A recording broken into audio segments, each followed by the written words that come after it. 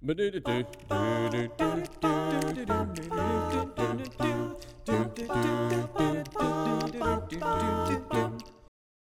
hello there. This is Jonathan Edwards at pureandsimplebible.com. Welcome back to the podcast.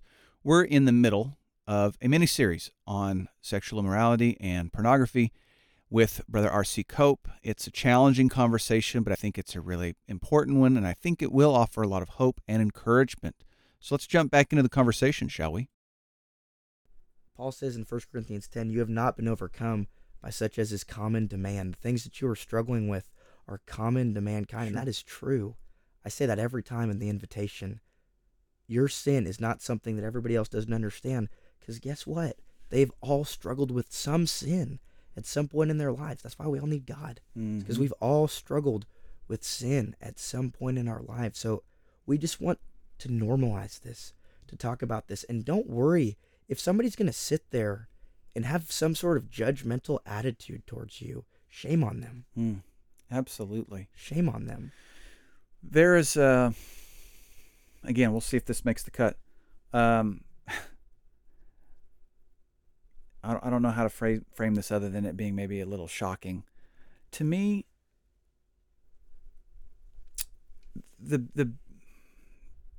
maybe it's because I've helped a lot of people through this, and in doing couples therapy, whenever sexual indiscretion or sexual problems come up, it doesn't really bother me. Now, I know that morally and with the judgment that there's if this isn't resolved, then they're going to stand before God in judgment. I'm not trying to trivialize the judgment. What I find is the most disturbing of these sins is the deceit, the lack of trust, betrayal.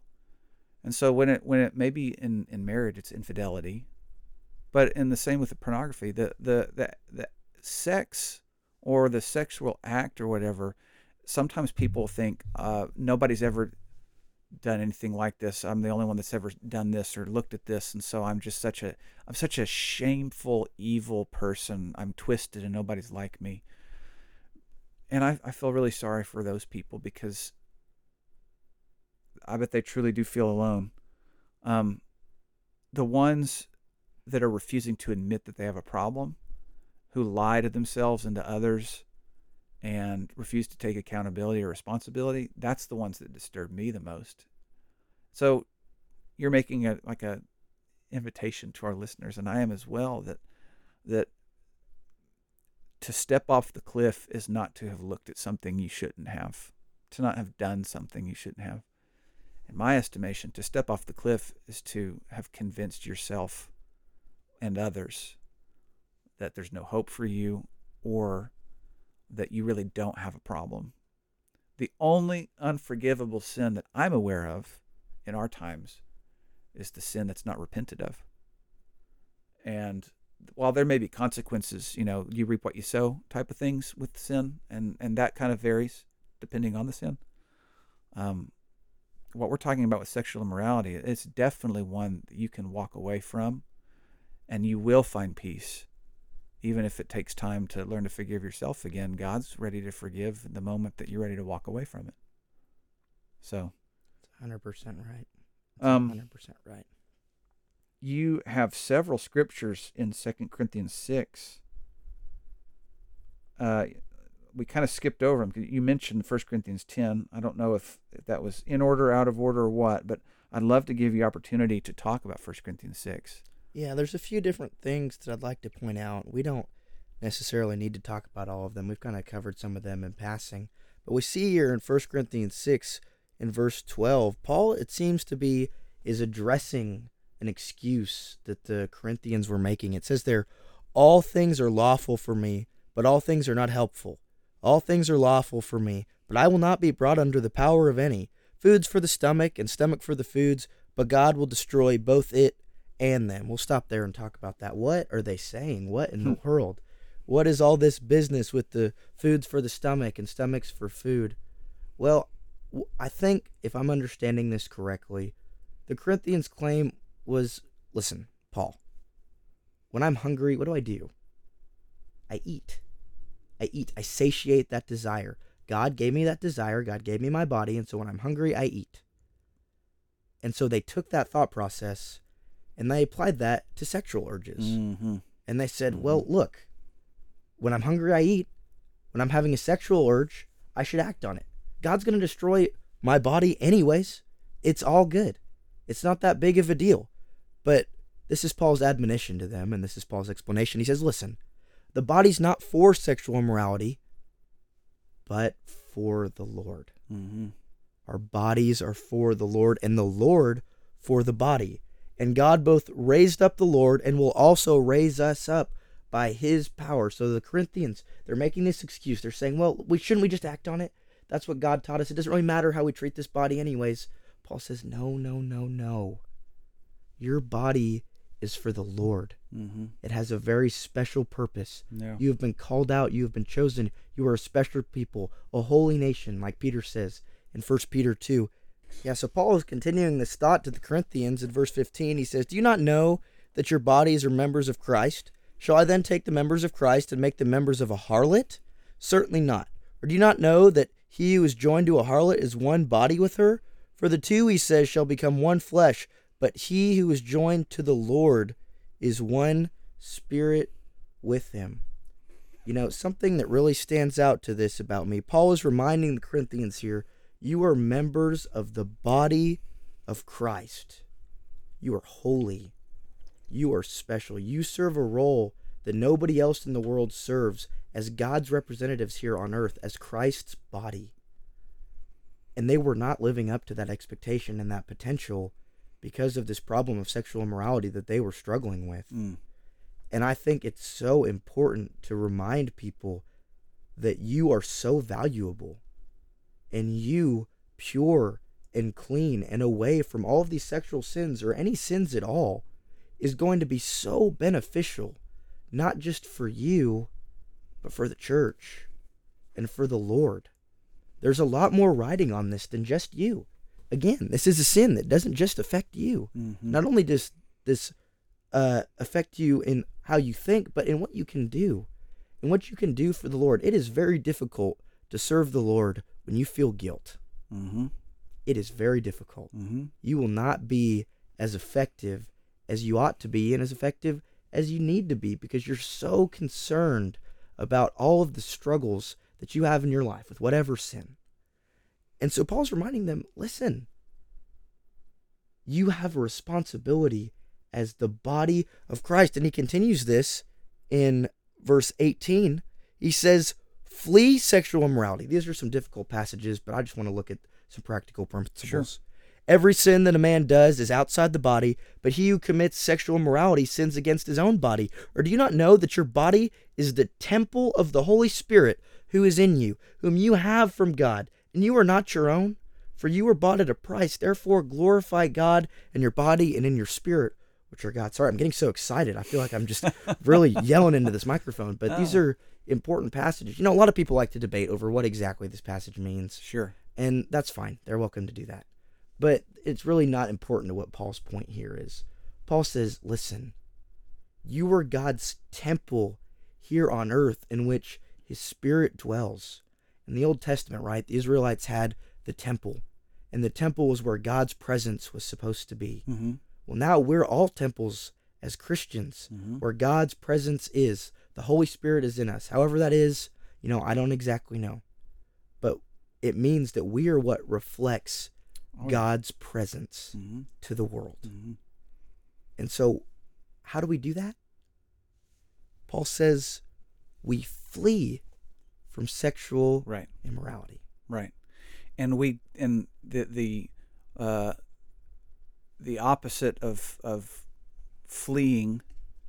Well, let me maybe rephrase it. There's two things I see that are happening. There's the thing that you're trying to avoid, and then there's also the thing that you're doing to fill yourself and not just have a void in your heart. I've preached a sermon many times from Matthew 12 about the evil spirit that's cast out of a man, and it's left with this void hole in the man's heart, and so it goes out and finds 7 more spirits that come back, and it's more wicked than it was before. The idea is that we can cast out sin, but if we don't replace it with God, in God's ways, then it's just a matter of time before sin comes back. So I like the end of 1 Corinthians 6, verse 20, glorify God with your body. So I think for single people and for married people, that might look a little bit different, but you're the single man and I'm the married man, so why don't we both answer it? How do single people glorify God with their bodies? And then I'll answer, how do married people glorify God with their bodies? Well, we'll jump ahead a little bit, but I just want to make this point. Paul will talk about this in 1 Corinthians 7. Oh, is this in your study? Are we Yes. okay? And that's okay. We can skip around a little bit. Paul will talk about this in 1 Corinthians 7, that he who is unmarried cares for the things of the Lord. Paul's not saying here, don't get married. Marriage is bad. Marriage makes you less of a Christian. That's not his point at all. But there is reality in the fact that when you are married, that is a major time investment every day. And it's beautiful and it's wonderful, and praise God for that. But when you are an unmarried person, you have so much time and you have so much freedom in what you do. You just get to decide where you go. It's not, well, I need to go talk to my wife. I need to make sure that, the kids aren't busy and that they're picked up and somebody's got them from school. Sure. You have so much time. And so you can use your body and go and do things that other people can't do. They can be little things. Go visit somebody. There's probably elderly people that you can visit on your street, maybe at your local church. Go visit them. Go help them. Go take care of them. Go see what you can do for somebody in your congregation. Go see if you can visit somebody else who needs help. Go see if you can start a Bible study. Go see if you can do anything. Just get out there. Use your body. Use your time and do something with it, because you're not going to have it forever. Maybe you can say more of how you can use your body to in the marriage relationship. And I know there's a lot of special things that you can do with that, but there's just so much energy, time, and freedom you have as a single person. Oh, yeah. And so use it. Absolutely. And I think that the almost biblical phrase, the devil's, or idle hands of the devil's workshop, definitely applies right there, especially for our single folks. If you are making provisions for the flesh, then you will reap a harvest to the flesh. Romans 13:14 says, make no provision for the flesh. The idea is you don't store up anything towards gratifying it, but rather you are emptying self, so to speak, by the things that you just mentioned. So if I know that I cannot have a sexual relationship yet, if I'm a single person, and I know that that's not God's plan for me, then I want to make every provision to make sure that doesn't happen. I'm not going to be alone with my significant other, maybe ever, right? If we go on a date, we're making sure we're going on a date in public places, restaurants, going to the movies, whatever. But we're not going to go off to the park anymore, because I'm not making a provision for the flesh. We're not going to cook a dinner for each other at our apartment alone, because we're not making a provision for the flesh. So just specifically about the sexual relationship, if I'm single, it's totally okay to want to have sex. That's a very natural drive. And man, I wish that more people would say that, maybe even from the pulpit, that God gave us our sex drive, right? So it's such a wonderful gift of God, but there are a lot of other wonderful gifts of God that we don't exercise all the time. We know that they're appropriate in different times, and so it is with sex. So we delay and we fill our life with other good things. So I'm glad to hear you have said that. For our married friends who are listening to this, I think we can glorify God with our bodies sexually by being faithful to each other. And let me look at your notes. Let's see how much I'm taking away from 1 Corinthians 7. Oh, it's all good. I don't think I am. Good. So 1 Corinthians 7, verse 1 through 5. Again, Paul's not the most romantic writer, but he's certainly the most practical. Husbands, your body does not belong to you. It belongs to your wife. Wife, your body does not belong to you. It belongs to your husband. The idea there is that when people are married, they're going to have conversations and communications about their sex life, and so that both parties' needs are getting met. Some may have more needs, and some may have less needs. And when the two of them get married, what keeps it spicy is that they're having conversations with each other And both the one who maybe doesn't have as many needs, but they understand that their partner does, they learn to glorify God together. And so when Marissa and I do pre-marriage counseling, it's my favorite lesson is to talk to young people about sex, because first I love seeing young people get uncomfortable whenever the middle-aged preacher starts saying sex words, right? But secondarily, it's good to remind them that glorifying God with your body doesn't always mean sex is bad before you're married. It also means that for the next 40, 50, 60 years, however long you have a sexual relationship with your partner after marriage, that you're going to glorify God in that relationship because of the faithfulness. I'm not going to do it with anybody else. But then also in the way that we have this relationship, we're going to communicate and make sure that we both have healthy practices. We're not selfish, prideful, arrogant, demanding, but we're wanting to enjoy what God has given. So that's like the PG version of what I prefer to talk about. But you never know who's listening to this, so I want to make sure that families in the car can listen to it as well. It takes two things to sin. Yes, it does. It takes a desire and it takes an opportunity. You know, something that Paul said there is flee sexual immorality. Mm-hmm. Flee sexual immorality. Paul didn't say walk the line. Right. Paul didn't say get as close as you can without lighting yourself on fire. Tippy toe. Yeah, that's right. He said flee. Yeah. And sometimes fleeing means, in the practical sense, in the 21st century, drawing hard lines. Mm-hmm. Drawing hard lines. Yeah. Sin takes a desire and it takes an opportunity. Mm-hmm. The truth is, it is very difficult to get rid of a desire. Right. It is very hard to get rid of a desire. And I would even suggest that pride convinces you that you don't have desires, or that your desires are shameful. Don't acknowledge them. Humility is the willingness to admit, yeah, I do have this desire. And I want our listeners to hear that, because I think sometimes they think that having a desire in and of itself is sinful. But Jesus was tempted in all ways like us, yet without sin. So we know that he had temptation. We have temptation. Jesus remained sinless. We can, though not remain sinless, we can be faithful. So sorry, I interrupted you. No, that's perfect. And that's exactly right. And so if we have this natural desire that there is a place for, but we can't yet act on, what do we do if sin takes a desire and an opportunity?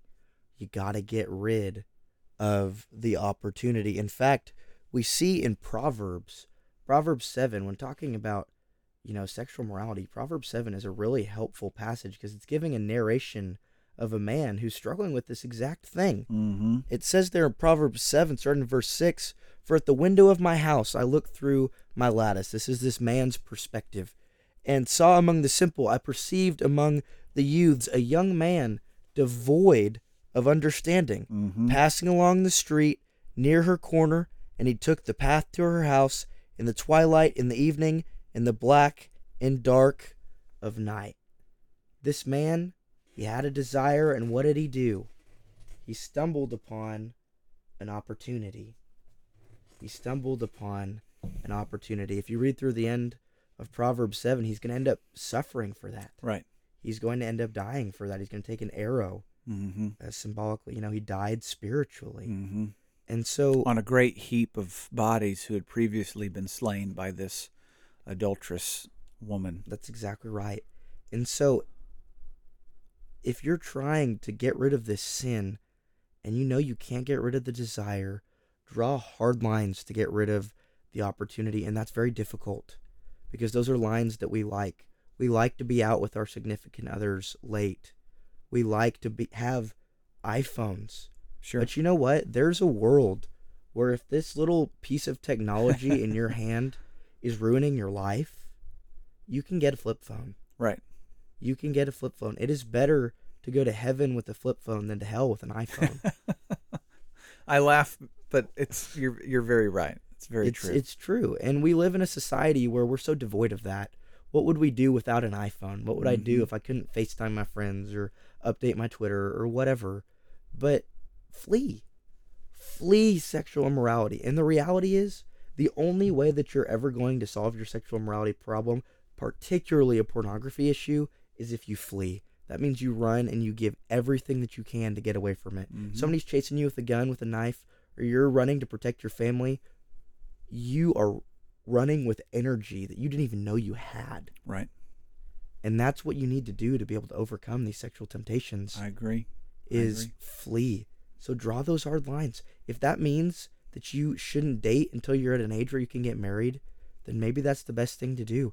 And really, it's a good time to take inventory too. If you draw these hard lines, you're not making out, you're not spending time together in the car late, you're not doing things you ought not to, and you realize, oh, like this relationship isn't what I thought it was. Yeah. You did a good thing. Yeah. And you should get out and you should reevaluate and you can make your life better. You know, for phones, I've used Covenant Eyes in the past with others doing accountability software. There's one called Fortify, and I've never tried it, but I've had some say that it's really, really good. So just throwing out some options for our listeners who may want some help on their devices. The issue that I have with them is that they're pretty easy to bypass if you really wanted to get around them. And so to your point, it takes desire and opportunity. It's almost like we have to set the hard boundaries, but then we're also going to have to rewire desires as well.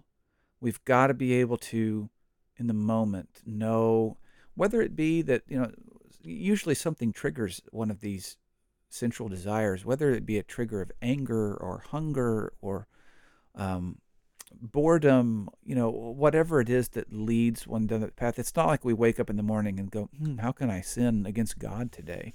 Usually something has happened where we're trying to escape reality, or we're really anxious or nervous or depressed.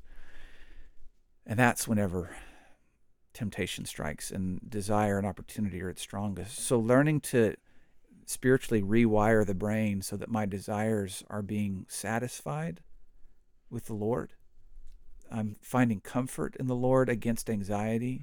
100%. And when I'm no longer anxious, I don't go looking for relief from anxiety, and then I'm able to bypass, the safeguards on my electronic devices. So that's, I guess, maybe another element to this that I wanted to bring up is 100%. that you can't put yourself in some sort of jail because the flesh is so crafty. It will find a way out. Yeah, 100%. And there is reality, too, in the fact that you are going to have to give up some things that aren't necessarily wrong. Good point. There's going to be some things that you're going to have to remove from your life that inherently are not sinful. You could do them and you wouldn't be sinning, but what they lead to, what they progress to, is the problem. Yeah. And so you need to remove some of those things from your life, and that's difficult and that's hard. Who wants to get rid of something in their life that isn't sinful? But right. It's what it might lead to. And that's part of drawing lines and having boundaries. Well, we've said it now a few different times, but pride tells me I'm old enough that I don't need to get rid of that because it's not sinful. I'm good enough. I'm strong. I can have that in my life. Humility would say, I don't want that. Even though I don't have to give it up, I don't want it because I know it would be a provision for the flesh. So circling back around to that whole pride versus humility thing, that's a rewiring of the brain right there. It's making sure you're spiritually humble. Now, you used Proverbs 7. You're still teaching us out of 1 Corinthians 7. So what's going on there? That's right. Paul still has a lot left to say to the church in Corinth. In 1 Corinthians 7, that's a chapter that has a lot to say about what marriage is and what it looks like. But among that, I want to emphasize something in 1 Corinthians 7, verses 8 and 9. This is a passage I hear a lot, especially talking to young men who are struggling with different things. And I just want to talk about it a little bit. Sure. 1 Corinthians 7, verse 8, Paul says, "But I say to the unmarried and to the widows, it is good for them if they remain even as I am. But if they cannot exercise self-control, let them marry. For it is better to marry than to burn with passion." Now, Paul is saying, listen, if you just can't control yourself, get married. Okay, that is what Paul is saying. I accept that. But that kind of develops to a toxic headspace where young men and young women who are struggling with sexual temptations, whether it's pornography, whether it's fornication, whatever it is, Sure. they think and they justify in their mind, well, listen, I'm going to get married and it's all going to go away. My pornography problem's going to go away. Right. My Right. sexual urges are going to be acted upon, so they're going to go away. I just think that's a lie from Satan. I agree. I'm not married. I don't have the experience to say, well, this is how it was for me or that's how it was for me. But I do know that habits don't just change when you put a metal ring on your finger. Well, I'm only laughing because it's true. That I can just speak for self, but I'm certain, and in private conversations times 1,000, I've had these where you thought marriage was the fix, and so temptation for anything that is sexually immoral would be gone, and then you feel betrayed whenever you find yourself still tempted to that because you're like, hey, I thought 1 Corinthians 7 said that it's better to marry than to burn with passion. I got married, and why am I still burning with passion? And that brings on a whole new level of shame because now you have committed your life to a person, and now that person is feeling uniquely hurt if you're not making provisions against the flesh. They are experiencing in real time pain that beforehand nobody experienced. So I'll just validate on this side of marriage that it's maddening sometimes to think that that lie is so prevalent that I'll just get married and all my problems will go away. Yeah, 100%. As we kind of continue on in 1 Corinthians 7, it's very easy to get lost in the sauce of this all as a, young unmarried person who Sure. isn't married yet or maybe isn't even close to being married. And you just sit there and think, well, what in the world? Yeah. Well, here's the deal. In 1 Corinthians 7, Paul is talking to a lot more than just married people. That's right.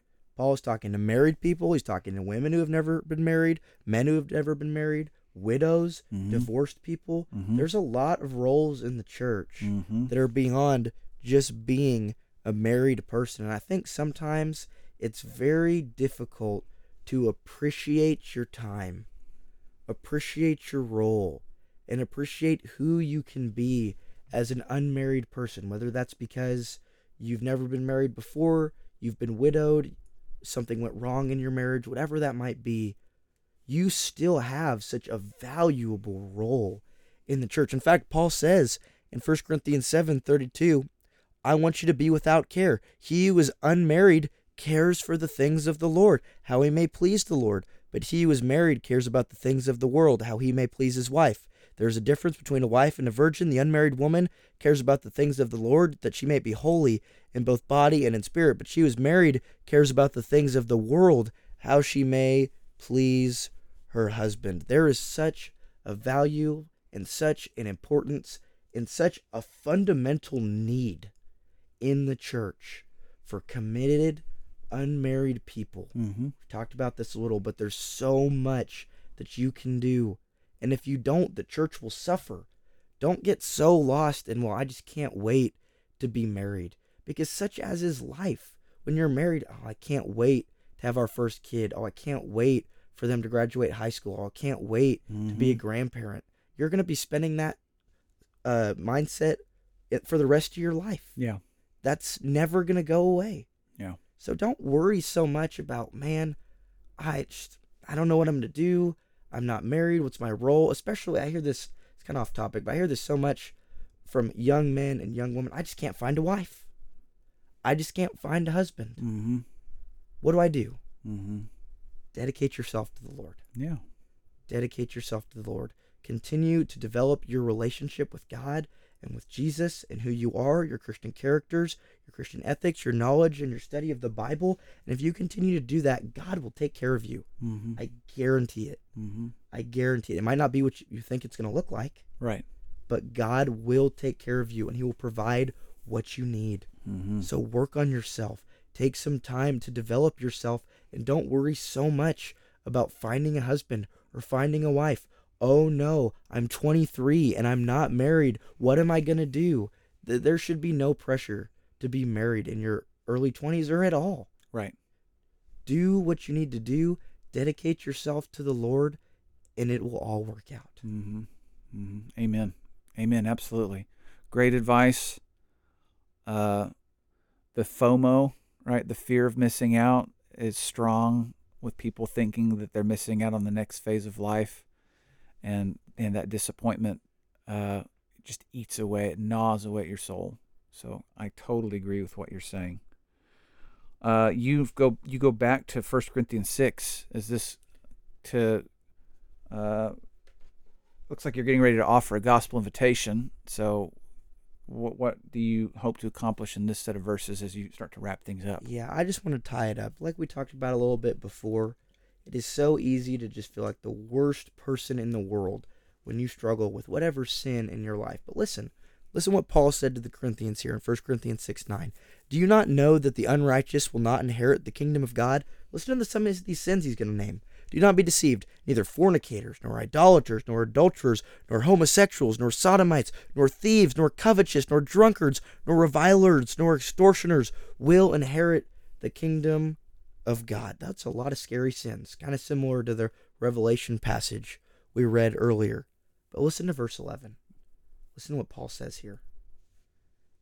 And such were some of you. Mm-hmm. Such were some of you. Some of these people here in Corinth did these exact horrible things. Were they lost forever? Were they isolated? Were they hopeless? Was there nothing they can do? No, Paul goes on. He says, but you were washed. Yeah. You were sanctified. You were justified in the name of the Lord Jesus and by the Spirit of our God. No matter how deep your chasm of sin might seem to you, you can be washed. Mm-hmm. You can be justified. You can be sanctified. God has made provision for that because he loves us that much. So wherever you are, take action. Make a difference. It will improve not only the spiritual quality of your life, but the physical, everyday quality of your life. Yeah. Make that change. Reach out. Totally agree. I wish I could be a fly on the wall in Corinth when they read this for the first time, because I kind of wonder, did everybody know that there were people among them who were like this, or did Paul's letter reveal it about their past and they were like, who among us? I thought we were all, this and that. Now I'm coming up. Whether they knew it or whether they didn't and they're hearing it for the first time, this passage is so special to me. I know it is to you too, because it really does represent that, as Jesus said, it's not the healthy who need a doctor, but the sick. And so we are the hospital for sinners, and we're all recovered sinners who thankfully have taken on been washed in the blood of the Lamb. So, yeah, very healthy discussion. I hope people are encouraged. I'm curious if you have a final word you'd like to give. Maybe it's to summarize your thoughts. Maybe there's something we missed, but I'd love to give you another opportunity to encourage our listeners. I think my final word would just be, if we can make the changes that we need to make in our lives, get rid of the sin that's in our lives, and dedicate ourselves to the Lord, if we could all just sit down, reflect, internalize, and do that, man, the things that the church could do, the growth that the kingdom of God would see. It's a beautiful thought. I mean, it makes me emotional, just how much power a bunch of Christians who are on fire are. And we can be that. And we can do that. But first, we need to reform our lives. And that's the first step. And we can do that. And I look forward to the day that we get to look back in heaven and look back on all the good that we have done. Amen. Thank you for coming in. Thank you for talking about this. I'm encouraged by it. I hope others are too. I appreciate our time together. Thank you, brother. Just want to say one more time that I'm really thankful for RC and our time together in studio. I'm thankful for the work he does preaching presently in California, in the future. Who knows where he may end up? The Lord wills, and the Lord knows. So we look forward to the many years of good service that he offers for the church and for conversations like this. I know they can be challenging, but my encouragement to you, dear listener, is I hope that if there are things here that resonate with you, that if you have struggles, or if you have the desire to help people with struggles, that you make your local congregation a safe place. You be a safe person so that you can have these types of conversations. And as the scriptures teach in Galatians 6, you can bear one another's burdens and thus fulfill the law of Christ. For more information, you can always go to the website, www.pureandsimplebible.com, to check out all the stuff that's there for you to use and utilize absolutely free. Always remember, God loves you very much, and I do too. Lord willing, see you soon.